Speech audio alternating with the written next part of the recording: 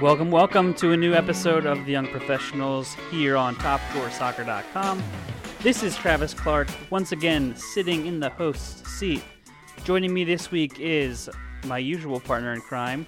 What did I call you? My Seattle sidekick last time? Yeah, I was your Robin. I didn't like it, but you can go for it if you want. This week is partner in crime, although there's a third wheel joining us as Mike Rodriguez, TopScoreSoccer.com social media guru, and the guy on Twitter who really likes mascots, Maxi Rodriguez. Yes. Maxi, how's it going? Pretty good. Happy to be here. I haven't been back since, I believe, the Halloween episode, so it's finally nice to get another invitation. Indeed. Well, we know how busy you are scheduling posts on Twitter. Oh, yeah. Scheduling tweets just takes all day. Yeah. I mean, that is basically your job. So today's episode, obviously, if you are any kind of soccer follower, whether from the casual to the diehard, the FIFA foibles, FIFA fails is probably a better way to go about this. But the sort of saga that was started Wednesday morning when the news broke from Switzerland that up to, I believe, 14 people were arrested kind of in and around the area surrounding the FIFA Congress, which is obviously holding an election for Sepp Blatter, which is scheduled for Friday. We're recording here on a Thursday, and obviously assuming that Blatter will win, but we're not really sure what to make of all of this. Obviously, the news coming out from the Department of Justice, the U.S. criminal investigation into sort of CONCACAF and other federations embroiled in lots and lots of scandals. Will, break it all down for us. Yeah, I just want to post cat gifs. That's all I want to do, because this is the most overwhelming. I mean, the thing that is unfortunate to me is that the U.S. is not all that familiar with FIFA in terms of our general media. You know, we look at the NFL, and I mean, how much press did Spygate and all that crap get? And this is like a majillion times bigger. And you know, the thing that we're being robbed of are these beautifully ridiculous hot take articles from like random newspaper columnists who are like 55, 65 and just like completely out of touch with reality. I don't know if you guys remember this, but I do. The Orlando City Register had a columnist, and I forget his name, but there was a girl named J.C. Dugard who was captured and held by some lunatic for like 15 years, basically as like a prisoner. And she was finally released, and this Orlando City Register sports columnist came out and wrote a column basically to JC, telling her about all the things that happened in sports over the last 15 years. And the last line of his column was something like, JC, you finally left the yard, because she was like shackled in a yard for 15 years. And it was, you know, it was like a horrible, repulsive analogy to hitting a home run. So I feel like those are the kinds of hot takes that we just don't get in America over this FIFA scandal. And it's just a real shame. It's a real shame. Yeah. Skip Bayless hasn't said anything yet. That's what I was really hoping for. He probably doesn't even know what's happening, let's be honest. He doesn't know what's happening in the general world, I think. I think he's just That is drunk all the definitely, I think, one of the downsides to this. But people are talking a lot about the upside, like this is going to actually change FIFA. And as we were talking before the show, I'm still skeptical, dubious. You know, it's a system set up where basically the guys with all the money and power are going to make sure that they keep it that way. Now, am I wrong in being skeptical? I know, obviously, you guys know me. I'm pretty cynical, glass half empty kind of a guy most of the time, right? So it's like, what exactly is this going to change? I know that it could end up forcing Blatter, but like Michel Platini, as if he is any better than Sepp Blatter. Am I wrong here? No, I think you're totally right. But I think the only reason to be hopeful here is, well, I think there's two. One, yesterday during the Department of Justice announcement, they really specified that this was just the start of the announcement, of just the start of the legal proceedings. So, I mean, there's not necessarily any guarantee or even a reason to hope that Sepp Blatter is one of the people they're targeting, but just that this is the first step towards a larger criminal investigation, I think that's promising. So there's definitely a reason to hope that, you know, we'll see people roll over on other people, and maybe bring in a few more of the more problematic people within FIFA's ranks. But besides that, I think the thing here is that this is the kind of thing that forces sponsors to really reconsider their sponsorship of FIFA in the World Cup. It's one thing to completely ignore sort of like the abuses that are going on in Qatar, because that's not a topic that's covered worldwide necessarily. You'll see a lot of coverage, lots of in-depth newspaper articles, but it's not sort of a wide-reaching mass media coverage. But this FIFA story is a completely different thing, and I think if you saw Visa's statement they released today, it was a lot sharper than any other statement any sponsor has released in the past. So there's reason to hope it might be just that sponsors might finally be reaching a point where they don't necessarily have a benefit of being associated with FIFA anymore. Yeah, I guess my, of course, cynical response to that is, well, then you look at some other sponsor, some like credit card company from Russia will just fill the void. Although I know that's a bad example because, you want the multinational, the big names involved, and at these sort of World Cup type events. Sure, yes, it could end up changing the landscape of FIFA, but, I still think it's far too early. We're just over 24 hours from when this all broke down, so it's really difficult to know the specifics. What happens next? Does the U.S. have the jurisdiction to make these sort of changes, kind of trigger these sort of? And I think the one thing that's really funny about all of this, especially if you're looking at it from a UK perspective, obviously they got burned with 2018 World Cup, or they were just bummed that they didn't win. Russia got it. And now kind of the focus is, Russia, Qatar, because everyone's obsessed with the notion of changing these World Cup, which is for good reason. But Will, I know you're a history political science guy.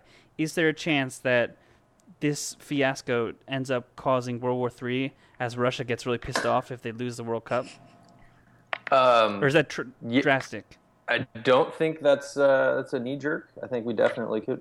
The thing that's funny, though, is that Russia is kind of floating above the fray right now. I mean, if you think about the rhetoric and everything that's being pushed forth in media, I mean, it's Qatar, Qatar, Qatar, and, clearly the working conditions there are worse than Russia, but, Russia's doing probably on a large scale, Russia's doing shadier things in more places.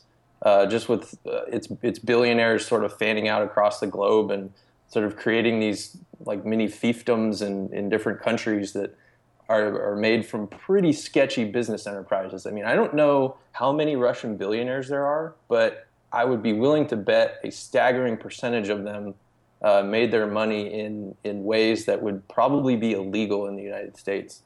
And yet, here's Putin, subtly, well, not so subtly, poking the U.S. Kind of over the fact that the U.S., the DOJ sort of broke all this, and Russia, of course, feeling as though its World Cup bid might be in jeopardy. There's, Putin comes out and says that they're, U.S. is meddling in FIFA affairs for 2018, and I think that was one of the first real moments during all of this that we kind of stepped back from Qatar and realized, like, hey, Russia kind of sucks too. I mean, there's like a lot of crappy stuff going on there too. So, do I think Qatar might get revoked? Yes. They did it with, I want to say, Colombia had its World Cup bid taken, or it gave it back, like. But wasn't that because of violence? Yeah, though? I mean, it wasn't because of corruption, but from a practical standpoint, I think it was like 3.5 years away from right from the World Cup, and I think they gave it to Mexico instead. And it, that went off fine, and we're 7.5 years from Qatar, 7 years, and so I think the Washington Post just came out with a projected death toll of something like over 4,000 workers by that time, and who knows if the pace now quickens or lessens, but that is enough to where like a Coca-Cola would say, we're done, especially if the public outcry continues on like it has.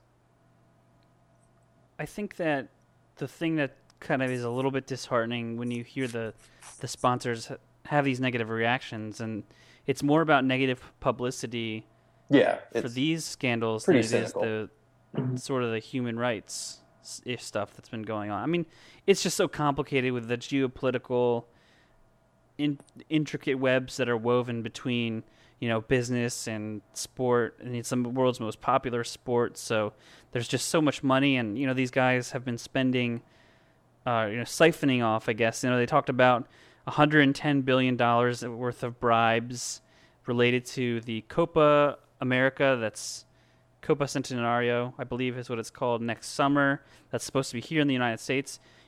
Obviously, the implications of CONCACAF president Jeffrey Webb, who is. He wrote in on this, I'm going to reform CONCACAF and help change FIFA. Kind of that was what he wrote in on to his presidency, and now he's been named in this, and I believe he was one of the people arrested. Even closer, Aaron Davidson, who was I believe the CEO of the North American Soccer League, and heavily involved with Traffic, also worked with Traffic, a company that's linked up in all this. Obviously, I recommend heading online. Us kind of spouting out random facts I don't think is necessarily helpful. Obviously, you can check out useful resources like Reddit Soccer or Will's blog post with cat gifs that will help detail what's going on here. And Maxie, are there concerns about these implications close to home that, whether it's not the U.S. Soccer Federation or it's just, how did all this stuff go on here and nobody said anything about it until now? I think that's kind of my question. Yeah, I mean, it's just one of those funny things where it's made even weirder by the fact that I think all of us assumed these things were happening, and not even assumed, all of us just knew that these things were happening, and just, none of us had any way to actually take action. But it's one of those interesting things where you look at the people who were involved and you have to ask why they used U.S. banks in all of their shady dealings. It's such an obvious thing to not interact with the U.S. banking system and just open that door for any sort of legal action. I don't understand that, but I think it's just a matter of looking at the way CONCACAF evolved since the 70s and the 80s. Like, these guys have sounded like you're about to say 1700s. Since the 1780s, since the initial Washington inauguration. But no, it's funny to look at these people who have been with FIFA so long. It's been the same people the entire time.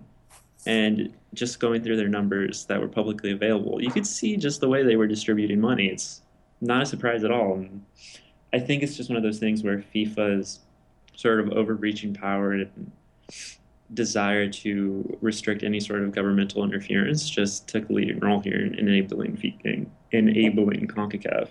Yeah, I mean, what Blatter's done and what the next, FIFA czar, if you will have to look out for, and what we'll be looking out for, is basically create this unbreakable votes monopoly amongst small confederations, because I think it would be interesting if FIFA went to sort of a electoral college voting system like we have here, where the bigger states have more more votes, so to speak, more points in the system, just to reflect sheer numbers, instead of a Cayman Islands, which has however many hundreds of thousands of citizens, having the same exact clout in the voting system as like a France or Spain. But that's what it used to be though in FIFA, and that's how I think Joe Havilange, I believe, was the president before Sepp, and that's what he kind of wrote in on the change, is that the kind of European bigger countries were controlling everything. Hey, what about us little guys? So I could have that wrong, but that's just kind of my instant reaction to that. I agree with you, but would that mean just the rich become richer type situation? Well, the alternative, as we've seen, is the Caymans having the same exact the same exact push, and so what ends up happening is FIFA focuses on the weak points in the system, and those are inevitably these poorer countries that are smaller that you're going to give us $10 million to build some soccer infrastructure and an academy. Well, of course we're going to vote for you, for the rest of your tenure. It doesn't matter what you do. I'd be curious to see how they separated sort of those, kickbacks, what's a bribe and what's these like projects, say China puts a bunch of money somewhere, they get votes in some capacity that they want, or, however the money flow goes there. It's just, how do you even regulate that? Those are sort of the things that when you're looking at this complex web of business and whatnot. So we're recording here on a Thursday. The FIFA presidential election looks like between Prince Ali and Sepp Blatter, looks like it should be going ahead on Friday. Obviously, there's expectation that Sepp will win. We don't know how easy that'll be. We don't know how hard it'll be. I believe I saw that the African Confederation and the Asian Confederations both released statements saying that they will vote for him. Obviously, Prince Ali, who knows what difference does he bring? I brought this up earlier in the point, but I think it's worth revisiting. Maxie, what do you think happens from here on out? Let's say Prince Ali wins. Does that really change much? I mean, he's rode in on sort of a campaign of reform, which is pretty interesting. He seems like a pretty reliable guy in everything I've read about him, but it's one of those things where even if sort of the figurehead of FIFA changes, there's still so much underneath him to have to reform that it almost seems an impossible task. It's one of those questions where you have to ask, is it worth keeping FIFA together or just, starting something new? Which is obviously some sort of parallel universe situation that'll never happen here. But it's the real interesting thing to me is on Friday, whether UEFA votes, whether the European Confederation comes together and opposes the vote altogether. I'm not sure there's a more impactful practical step that could be taken. So that's really the curious thing to me. If they step out, they say no, what happens after that? Does FIFA go through with it, with member nations abstaining? Does UEFA boycott certain tournaments? There's so many questions, and they're all fascinating, but there's literally nothing to indicate which direction this could go. I'm going to jump in and say that Blatter is almost 100% going to win. You look at the African Confederation came out very strongly in favor of Blatter on Wednesday, like hours after all this stuff came down. The CAF was sort of decrying the idea of even thinking about postponing the election, and came out in full support of Blatter. The AFC, the Asian Confederation, has been very quiet. That while it's nice that UEFA has been very vocal. I mean, Wales, Iceland just recently came out and said they were voting against Blatter. Platini has been talking very strongly about, if Blatter wins, we'll have to consider, UEFA's relationship with FIFA and all this stuff. But, the reality is that CONMEBOL is sort of the nexus of a lot of this stuff. Argentina, Brazil, Paraguay, all of their leaders were wrapped up in all this stuff. And so it can't get done with just UEFA. And I don't think there's enough support. I think UEFA's like 50-something votes, and I think there's over 200 total. So, I think the Asia and African sort of confederations, if they all voted Blatter, he'd need like 2 more votes. So that kind of seals the deal on it. I think the only thing that I can see happening is if a confederation like UEFA and its bigger countries boycotted a World Cup event, that type of thing completely, and started its own sort of breakaway democratic sort of body. But then as kind of Will, you're talking about this, like, where's the middle ground? Where is this balance going to be good for the little countries? Do they deserve to be taken care of in obviously a smaller way, but they hold such a strong sway over this whole process that these guys are overseeing bare-bone FAs that don't make a lot of money, so they'll take some money. They get some money. Maybe they put some in their pocket, and they'll do whatever that person who is directing money into their pocket will do. Well, anyway, here's just to end on a positive note, because I feel like maybe we need that. Let's say Ali is elected, or down the road somebody that's not Blatter is elected, which will happen someday. I don't think he's a vampire. Eventually, all of this stuff that's surrounding Blatter, I mean, this is going to tarnish him for the rest of his life, and his legacy will be this, essentially. Whether he's directly implicated or not, he will have the sort of that stigma as like a dirty leader. So it's not going to be like when Blatter took over for Havelange, where it was sort of this peaceful transfer of power, and Blatter was like, yeah, there are some things we need to reform, but FIFA's in good shape. And whoever takes over for Blatter, and especially if it's on Friday, he's going to have a lot of pressure on him. He's going to have a lot of eyes on him.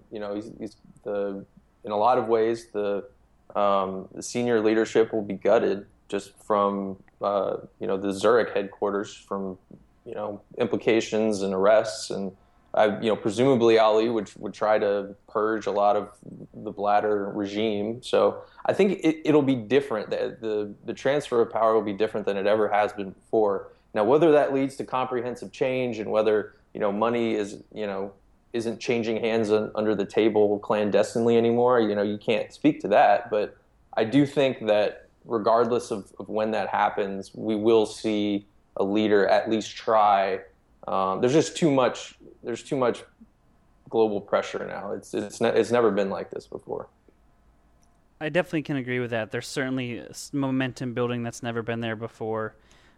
Stay tuned to see how this kind of unravels. And I think that the lamest part is, just to use this as a pretty soon example, is the U.S. women's national team was in New York City for Media Day, and that sort of process was almost completely overshadowed by the FIFA nonsense. Now let's actually talk about soccer on the field, though, before we end this episode of The Young Professionals. We're harping on FIFA for 20 minutes, not even talking about soccer. The U.S. Under-23 men's national team is over in France for the Toulon tournament. Opened up yesterday, losing 3-1 against France. The host country kind of handed them a can of whoop-ass, to use the 90s term. Going up 3-0 in about 25 minutes inside after the kickoff. It wasn't a good day for the U.S. Will, what were some of your thoughts in the wake? You wrote, obviously, a reaction piece. Care to elaborate on that a little bit more? Yeah, it was just kind of a giant fart. I mean, the whole performance was just like, it was deflating. They looked disinterested. They didn't, it was I will say this, the opening 25 minutes, it was one of the worst performances I've seen from a U.S. youth national team since I can remember. Dan Metzger in defensive midfield was a bit flighty, didn't look comfortable.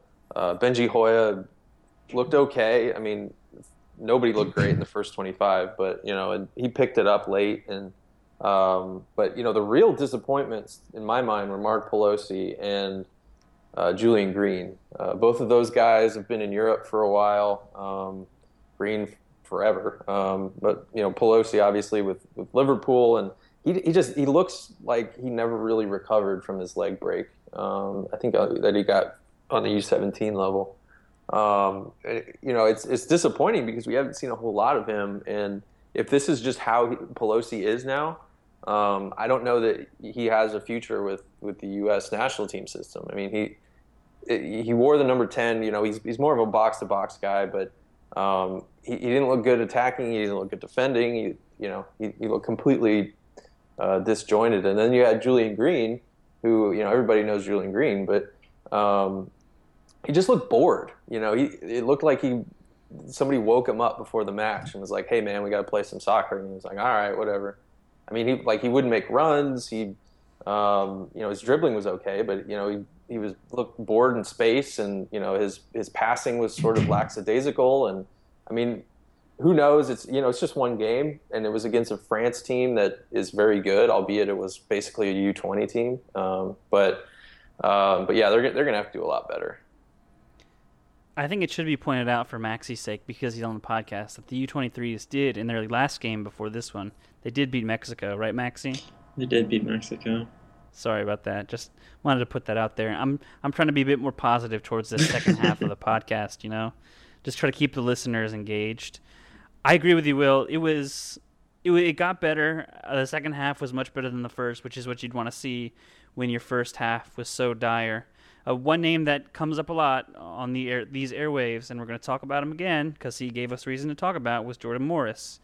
And you watch a player like him, you look at the emphasis. I know he's a special player. He's more of a special case than other guys.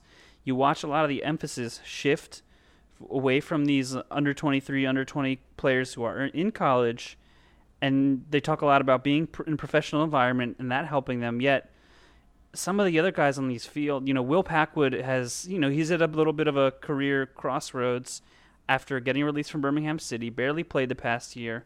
Pelosi obviously dealing with the injury issues. Who knows how much he's been playing for Liverpool. Guys like that, they look so rusty and so out of it. Yet Jordan Morris, who played, he's been getting games in camps with national team, with the full team, with the 23s, scoring goals against Mexico, like he did back-to-back games. He was the best player on the field, right? Yes. Was I wrong? No, that's unquestionable. And it's sort of like, okay, where are these players making the right decision? I guess you can second guess and formulate a lot of things because across the board from this team, the level that they're playing at, if they're playing at all, isn't very high. Dan Metzger's going from USL to the international level, which I think he's a pretty good player. He had a good outing against Mexico, but he did not have some good touches during the opening stretches of that game. Is that kind of the right jump for him? So do you think this is an issue with this squad? Is this something that I don't think anything's going to change. Pro emphasis is going to dominate, but is that something worth kind of giving these players a break for, maybe? Well, it sort of emphasizes, for all the crap that we give Klinsmann over the rhetoric that he spews, a lot of which doesn't make a whole lot of sense. I think the one thing that he has really gotten right is that, players come from all different avenues. I mean, you really need to sort of allow for players to develop in ways that make them best, not necessarily fit them into these holes where they don't fit. And I think for the vast majority of kids, it's going to be the development academy, and maybe turning pro at 18 or 19, and or maybe spending a year in college and then jumping pro. But that's not the best for everybody. And you can't make a blanket statement and say that college is definitively a bad route and you will get worse if you stay in college, because it's, as Jordan Morris has proved, that's absolutely not the case. I would say that he's better developmentally now than he was 2 years ago, and he's on a faster plane of development than pretty much anybody on that U23 roster. And how many of those guys are pros? Pretty much all of them, right? Is the right way pro early? Most of the time, yes. But to make some judgment, I think Taylor Twellman made some judgment call where he said, what does it say about the U.S. development system that, a guy like Jordan Morris, who's in college, is getting time with the full national team? It's like, well, it says nothing. It says something about Jordan Morris and that he belonged in college probably. But it also says Klinsmann really likes speed. He likes fast players, Miguel Ibarra, because there's not a lot in the player pool of players who are fast. It's weird to say, but it's kind of true, right? Yeah, and it's true on the wings too. I mean, Ibarra's not fast. Ibarra and Morris are more up the middle guys, but there's no. I mean, when's the last time the U.S. had a legit left winger? Like Bobby Convey, maybe, 10 years ago. And me calling Bobby Convey like a legit international left winger is also kind of funny. But Eddie Lewis, right? There you go. 20 years. 13 years. He was at the 2002 World Cup, right? Yeah, he was hardly in his prime. Yeah, that's true. No, that's a good point. I think that we could spend a lot of time talking about the performance, but there's obviously a game on Friday, so our last 5 minutes of opinion could be completely erased, or it could be augmented even more as the U.S. plays its second game of the tournament on Friday, going up against a very good, a very dangerous-looking Netherlands under-21 side. That game will be on beIN Sport, if maybe at 12:50 Eastern Time. Before we go, the big news in the U.S. youth development circles: Under-20 World Cup starts Friday night / Saturday morning, depending on where you live, with a 9 p.m. Pacific time kickoff. I'm talking slowly so I don't mess up the Pacific and Eastern. 9 p.m. Pacific time, midnight Eastern time, kickoff against global powerhouse Myanmar. Now, the U.S. Under-20s, they have a pretty solid roster, a good group of players going into this one. Let's just talk a little bit about expectations. And will they make any sort of waves here? Will, do you think that we can expect a quarterfinal run? I think a quarterfinal run is probably your barometer, especially looking at that group. I'm going to be the hot take guy on Twitter who's pissed if they don't win. How about that? Maxie, is that the right opinion for Will? I mean, I'm always in favor of hot takes, so hot cakes too. So I support that. But Maxie, my question is if you'll let me take over the TDS Twitter and say that. Yeah, I think you should get really aggressive the entire time and just call out, like, make it a real big fan account and start insulting, like, opposition players. I definitely think that's the right route. And then I can, like, create a fake Tab Ramos Twitter and tag him as though it was the real Tab Ramos. Mm-hmm. I think that's a great idea. Just mascot photos as well. I'm glad we're agreed on this. So we're picking the U.S. to win it all then? Yes. Or as you picked the senior team last year to finish dead last in the tournament. And I'm doing it again. No, I think quarterfinals is probably a good barometer. I think I'm probably not that optimistic, just because this particular U20 team has been so flighty. They'll show up for some tournaments, they won't show up for others, and you can't really predict which ones those are. They didn't really show up for CONCACAF in the way that you would want them to. They did win some games. They pitched a bunch of shutouts, but if you watch those games, they weren't that good, and so I don't really know what to expect. I think it's a weak group. You should deal with Myanmar. You should deal with New Zealand, despite the fact that they're the hosts, and the Kiwis rule. Yes, and the Kiwis rule. The junior all whites, as I believe they're called. And then we'll see what kind of roll the dice with the Ukraine and see how good they are. They're supposedly fairly solid, although none of us have really seen them. So, you get through that, and it will really depend on whether they win the group or finish second. Because if you finish second, then you get a group winner, and that could be Argentina or Germany, or you're kind of living dangerously in that respect. So, if they win the group, I think quarterfinals should be the expectation. If they finish second, I don't think they'll get out of the first knockout round. Well, I firmly expect to wake up Saturday morning to find that they've lost to Myanmar, but that's just me. Oh, can you imagine? I do think that hype video for the Myanmar under-20 teams is worth checking it out on the blog. Visit topdrawersaga.com to see that. Last thing before we go, we couldn't let Maxie's expertise go underutilized here on the Young Professionals. Now, let's talk about this Under-20 World Cup mascot, which happens to be a sheep, I believe. I believe he's a sheep. I believe so, yes. Named Will.i.am? Will.i.am. I think he's been named after the Black Eyed Peas member. Singer. Right. That's kind of dumb, right? I think so. I mean, you have to admire a marketing team willing to really stretch with their efforts, but yeah, he's kind of a terrifying mascot. They are embracing their identity because, I don't know if you guys know this, there are more sheep than people in New Zealand. That's fantastic. Man. It's giving me... And I'm not kidding, when I was walking through Auckland, there were like sheep everywhere. Like not like in the heart of the city, like a little bit outside the outskirts, but it's true to its form. Anyway, that's a great note to end on.